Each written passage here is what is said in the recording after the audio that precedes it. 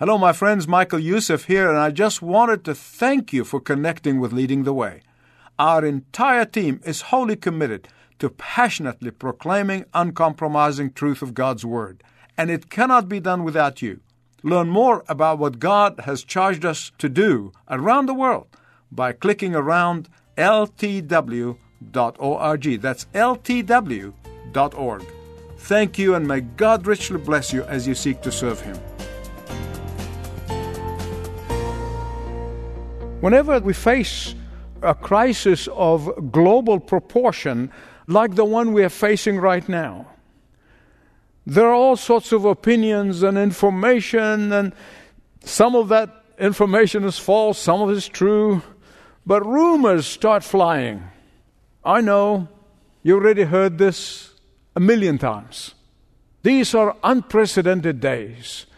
This is an unprecedented crisis. This is a pandemic like we have never experienced in our lifetime. That's all true. In fact, not only our lifetime, but in history. I am not aware of any time in history where between 1.5 billion to 2 billion people globally who are being quarantined in 150 countries. I have never read anywhere in history this kind of proportion. This global economic system that is in danger of teetering or possibly collapsing, that is very new. We have been close to the edge before, but we never got to the edge. But my purpose today is not to rehash the information that you're hearing about when you're hearing from television, you're hearing from the media all day long. No. My natural inclination, and I know that it is the natural inclination of all Bible-believing Christians, is to ask the question, Lord, what are you teaching us? What is God teaching us in the middle of this crisis, in the middle of this global panic? What is God saying to His people? What lessons that He wants His people to learn from this? It is important that we ask that question. In times of crisis, whether it be personal crisis, or be family crisis, or whether it be national crisis, or be like today, a global crisis, whatever we are, whenever you get to a crisis, you must always ask the question, God, what do you want to teach me? In these inexplicable times in which we live, there's only one place where you can find an answer to these questions, and it is in the infallible Word of God. The prophet Joel was speaking to God's people during his time, during one of the toughest economic crises that Israel has ever faced.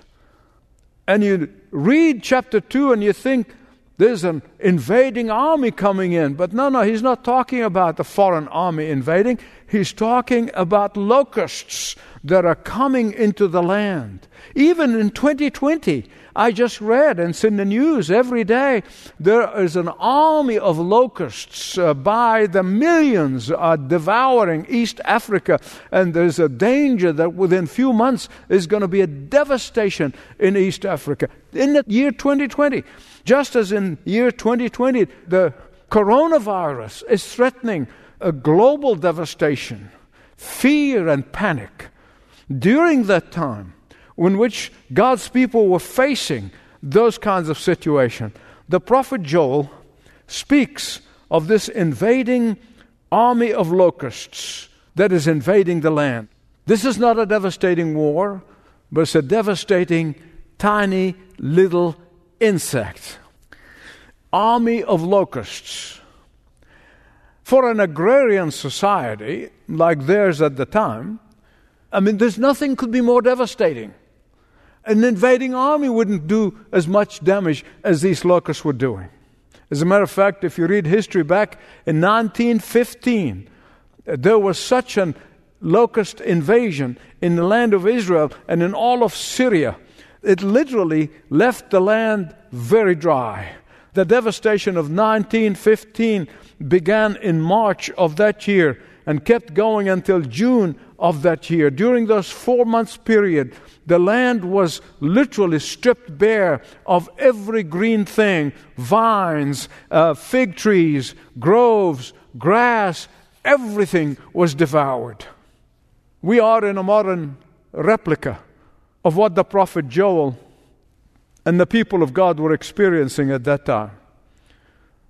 Coronavirus or COVID-19 is a tiny little virus. You can't see it with the eyes. And yet it is sweeping across the globe, not just in a specific location, but globally, 150 countries plus.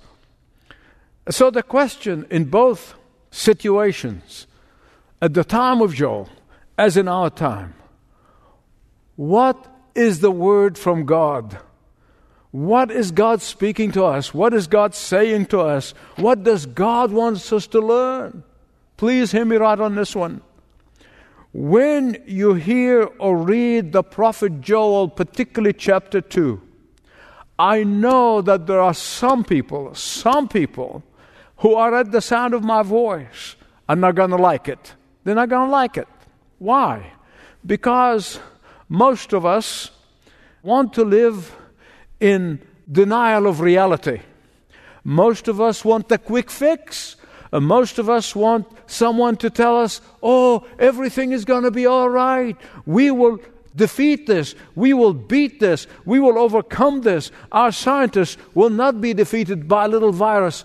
We want to be told that science can save us, that our ingenuity will save us.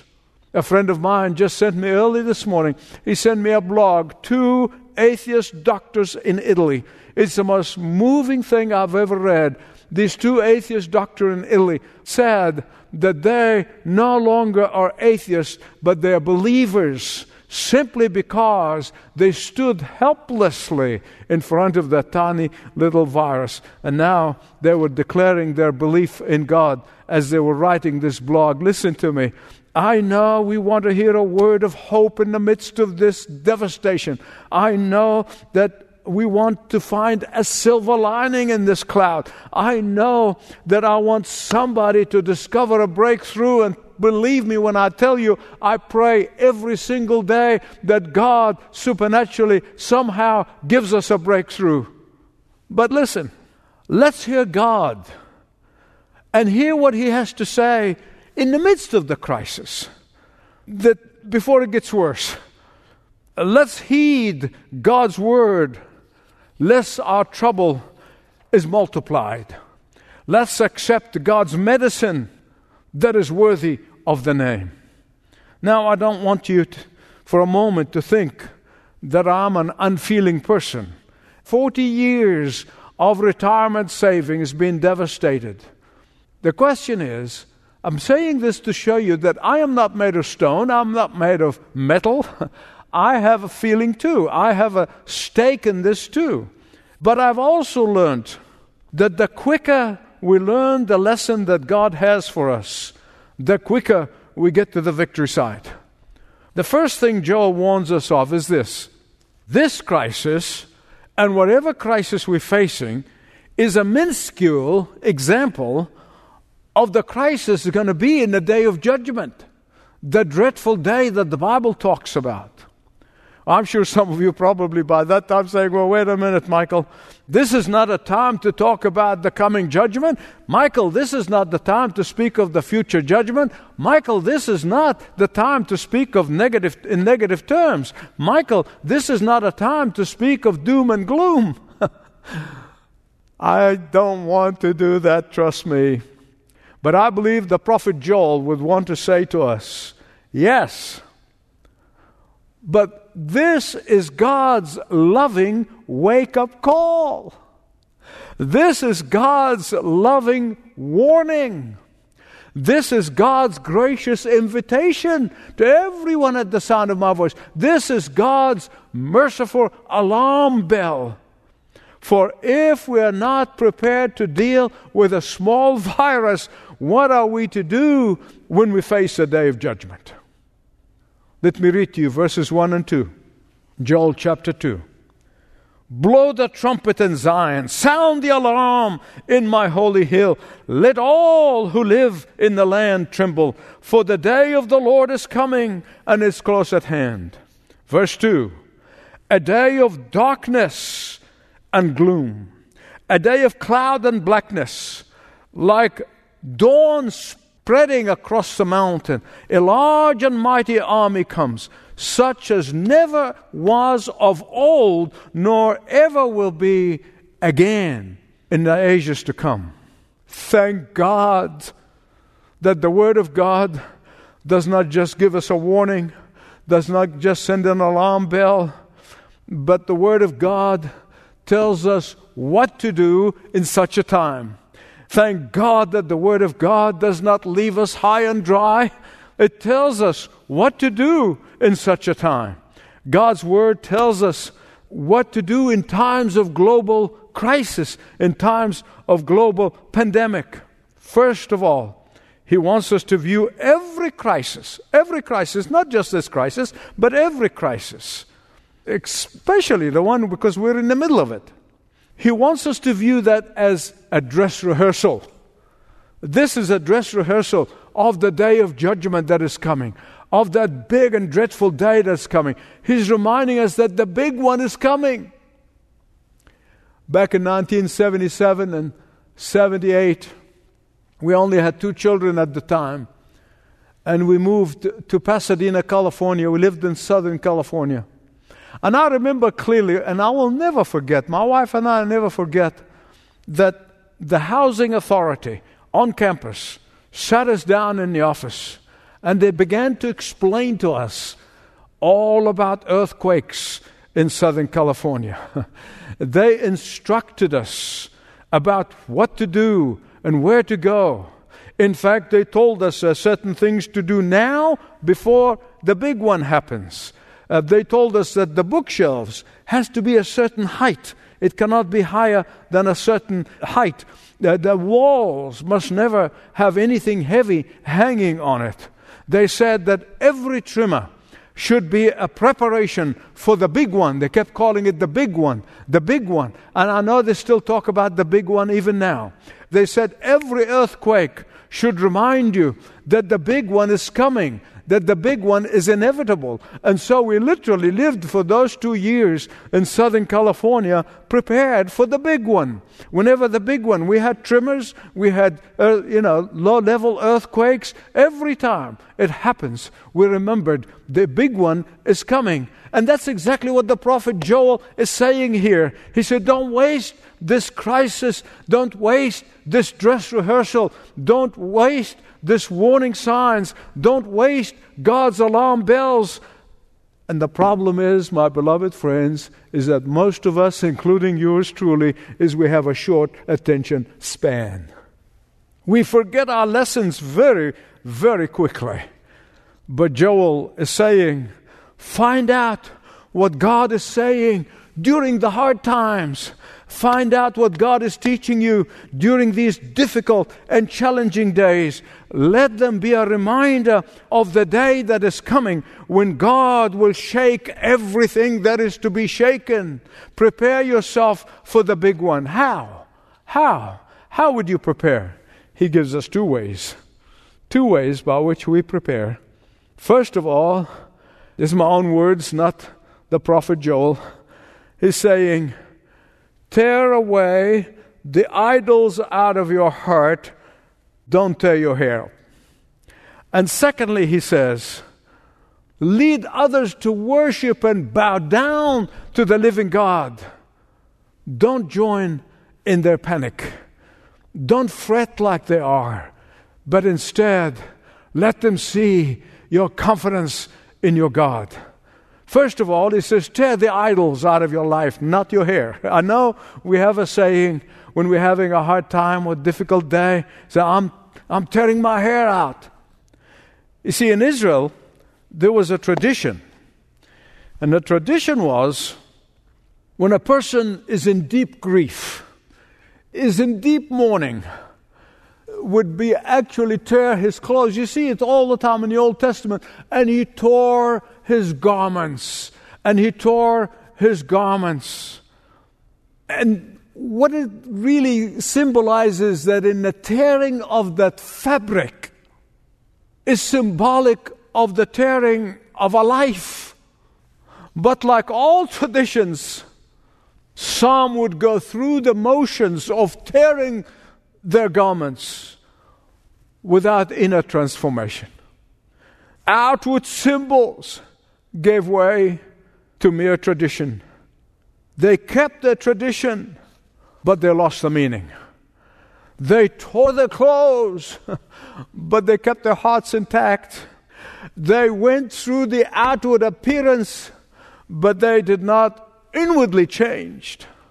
After all, it is much easier to go through the outward motions. It's much easier to just be willing to do anything to get out of the crisis for the time being. Even atheists pray in time of crisis. Voltaire, the world's most famous French atheist in the 1700s, he said that he prayed once to God when he was caught in a blizzard as he was traveling in the Alps.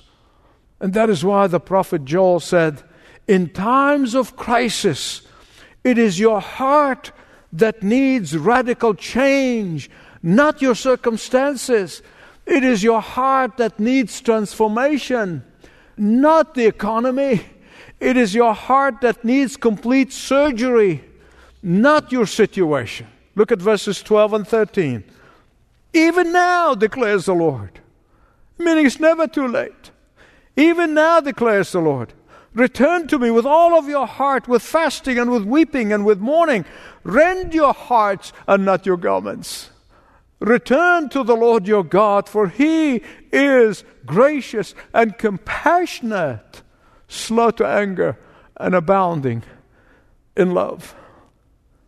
So instead of looking at the current crisis and blissfully, as some probably do, say, where is God? Where is God? Why doesn't He do something? Accept this as His loving warning to you and to me and to all of us, so that we may repent and turn to Him before it's too late. What is this rending of the heart that He's talking about?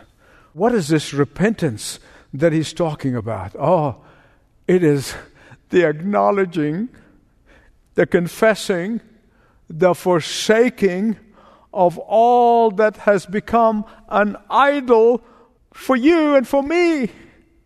Beloved friends, I want you to listen to me very carefully, please.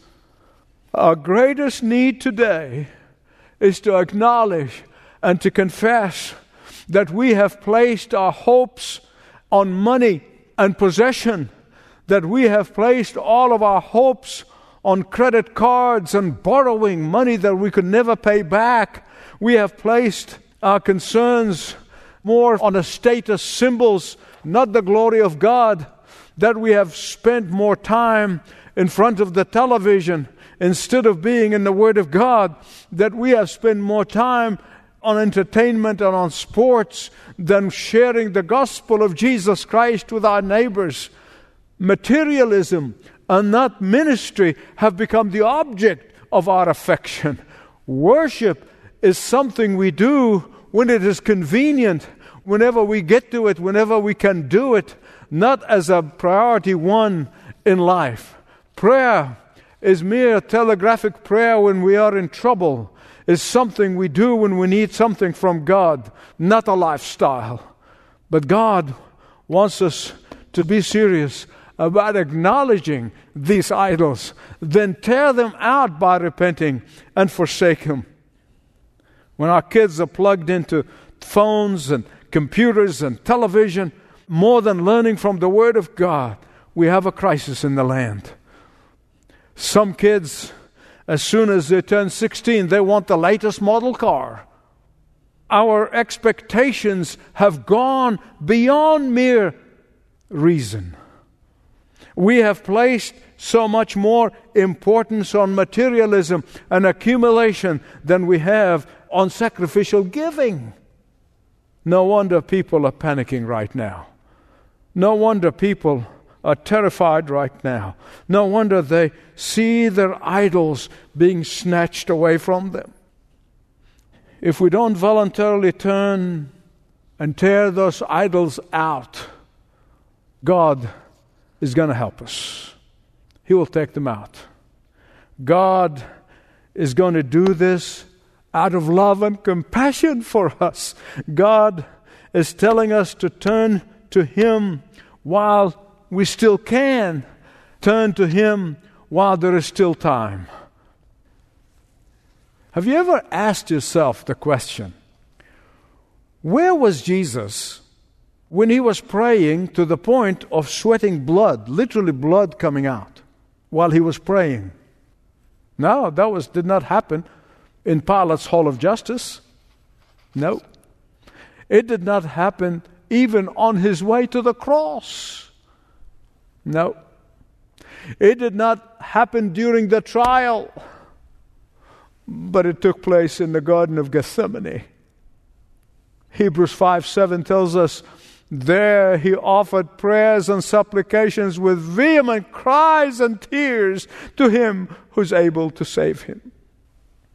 Perhaps if you and I were there watching Him praying with blood, tears, sweat of blood, if we witnessed that hour of agony, we would probably say, wow, if He's broken that like this, here in the Garden of Gethsemane, in prayer like this, what is He going to do when He faces the real crisis of the cross? Why didn't He just approach the Garden of Gethsemane with calm and wait? Let's wait and see what happens. It may get better. Who knows? Why worry about it now? Why didn't He just sleep like the 3 other disciples? Here is a fact. At the time of the cross, Jesus walked to the cross with courage, while all His disciples fled and left Him alone. Have you ever thought about that? Why? Listen to me. I'm going to tell you why. Because He was already prayed up in the Garden of Gethsemane. He was totally prepared. After spending time with God, He faced the crisis with confidence. He took notice of that big one before it happened. Now, beloved, listen to me. A lifestyle of repentance, a lifestyle of idol tearing from our lives will make you face any crisis in life with calm and confidence. A lifestyle of repentance will not cause you to fear any challenge in life. A repentant lifestyle will make you not even fear the day of judgment itself, the big one. In fact, you will welcome it. You will face it with confidence. Why? Because you have already been tearing away the idols from your life. And you're already delivered from the day of judgment. And you're ready. You're ready for any eventuality. You're prepared. Joel is saying that somehow, somewhere in God's economy, in His sovereign plan, in His sovereign character, He responds favorably to genuine repentance. You see, it's throughout the Scripture, not just here. He loves to stay His judgment. He loves to relent from judgment. In fact, God is looking for an excuse to delay His judgment. He longs to have mercy. He longs to halt judgment. He longs to halt devastation. He longs to halt the natural consequences of human rebellion against Him. It's part of His sovereign character. You see it again and again in the pages of the Scripture. He responds to a genuine cry of His children. He does. You've experienced it, and so did I. Secondly, lead others to come to know and worship the living God. Don't get into the frenzy of fretting like they are, because they're going to look at you and say, well, you're just like in the same boat as I am. If you read verses 15, 16, and 17 of Joel chapter 2, you would say, well, this was just for the leaders of the church. And I think you'll be right. You'll be exactly right. Leadership that does not lead by example is not worthy of the name. It's not worthy of the name. In the New Testament, of course, the Bible tells us that all the believers are priests. We are a kingdom of priests. And that is why those verses are important to everyone who's listening to me right now. Everyone. They are important to pastors, yes. They are important to moms and dads, yes. They are important to Sunday school teachers, yes. They are important to small group leaders, yes. They are important to everyone who's a priest, called to be a priest, to intercede between the world and God. Listen to the words of Joel again.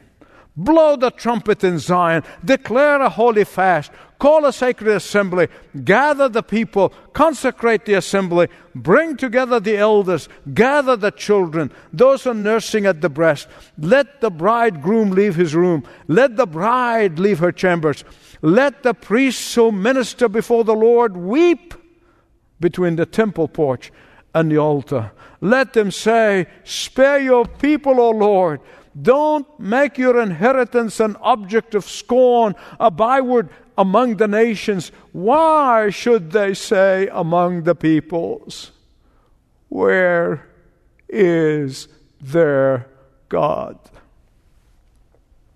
It was a Jewish tradition in times of crisis to sound the shofar on these special days. It served the purpose of assembling of God's people. Of course, we can't be assembled right now, but I know we are assembled around the globe. We are assembled in the presence of God. God looks down and He may see us all scattered all over the nation, all over the state, all over the city, all over the world, but He sees us. We can call a fast. We can sound the trumpet. And they're supposed to call the people together in unity. They are together in humility, to humble themselves in prayer and in fasting, in rededication of their lives. If God is saying anything today, He is saying to us, believers, in every area of your responsibilities, sound the alarm. Sound the alarm. Remind the people of the shortness of time before judgment comes. Don't get sucked in with the soft proclamation of the gospel. Don't fall in the trap of soothing talk and positive thinking preaching. That type of smooth talking never adequately forewarns people of that dreadful day that is coming. Parents, call your children, wherever you are. Just call your children around you for a time of prayer and repentance and dedication as a family. Believers everywhere, at the sound of my voice, in those serious times, in those difficult days, in those devastating circumstances, it should be reminded, all of us, of the day of judgment that is coming.